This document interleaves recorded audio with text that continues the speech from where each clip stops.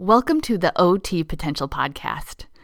So this is actually the second podcast that I am recording this week because our team has decided that instead of our scheduled topic, it was much more important to look at the guidelines that have been published this week related to the coronavirus. Across the globe, our priority as healthcare workers has shifted to quelling the spread of the virus. For some of us, we are simply heightened in our awareness of taking protective measures. But I know that many of you are working in hot spots where your work has been completely upended. The community of the OT Potential Club was created so OT professionals can look at new evidence together and collaborate on tough issues. And this is just exactly one of those moments where we need to be sharing what is working in our healthcare settings and what isn't. How in these times can we continue to provide the best care possible?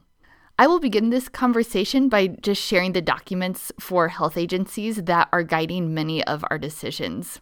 The foremost set of guidelines is coming to us from the World Health Organization Coronavirus Updates and Guidelines. This is something that you can Google and find and just look at publicly. The basic protective measures from WHO seem to be the measures that we are seeing repeated from our local agencies and in the news. And these protective measures are simply to wash your hands frequently, maintain social distancing, avoid touching eyes, nose, and mouth, practice respiratory hygiene, and if you have a fever, cough, or difficulty breathing, seek medical care early. And there is a lot more in these guidelines, so I really encourage you, if you haven't yet been to the WHO website, to just see what they have there.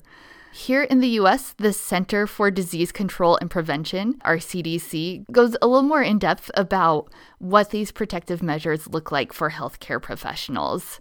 The pages that I found most helpful were their page on caring for patients with confirmed or possible COVID-19 infection, their information for healthcare professionals, and preparing for COVID-19 long-term care facilities and nursing homes. I'm not going to go through what each of these guidelines say, but again, just urging you to go to the source of this information, which again, we're seeing presented in the news and probably at your local healthcare facility. But of course, these general guidelines just leave much to be desired. There's a lot of questions about how these are actually playing out in our workplaces, and for us, what this means is occupational therapists. So this is just a week where I feel like the discussion that we can have is just extra important. I really hope to hear from those of you who are members of the OT Potential Club, just what this is looking like for you on the ground. The basic questions that I have to just get this conversation rolling: what resources have you found helpful in your understanding of the coronavirus? Second, are there steps that your particular place of work is taking that you think others should be replicating? And third and finally, what are your biggest needs right now that our global community of OTs can help with?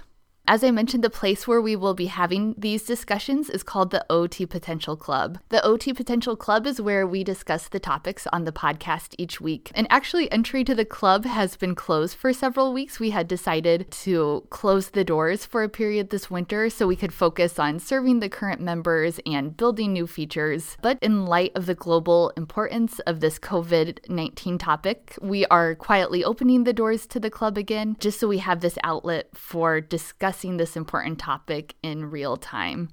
Our plan will be to promote the opening of the club in a couple of weeks or a month or just whenever the mood feels right to do so. But in the meantime, we will be focused on moderating this discussion about COVID-19.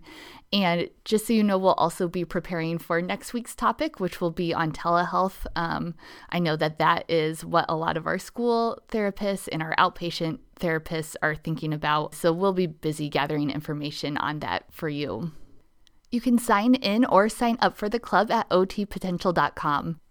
And just to wrap up today, I want to thank you from the bottom of my heart for the work that you are doing to keep our patients as healthy as possible. Each week on the podcast, we talk about how important our occupational therapy work is. And I think we are just all collectively feeling the weight of that. And thank you for just being there and being on the front lines of this moment in history.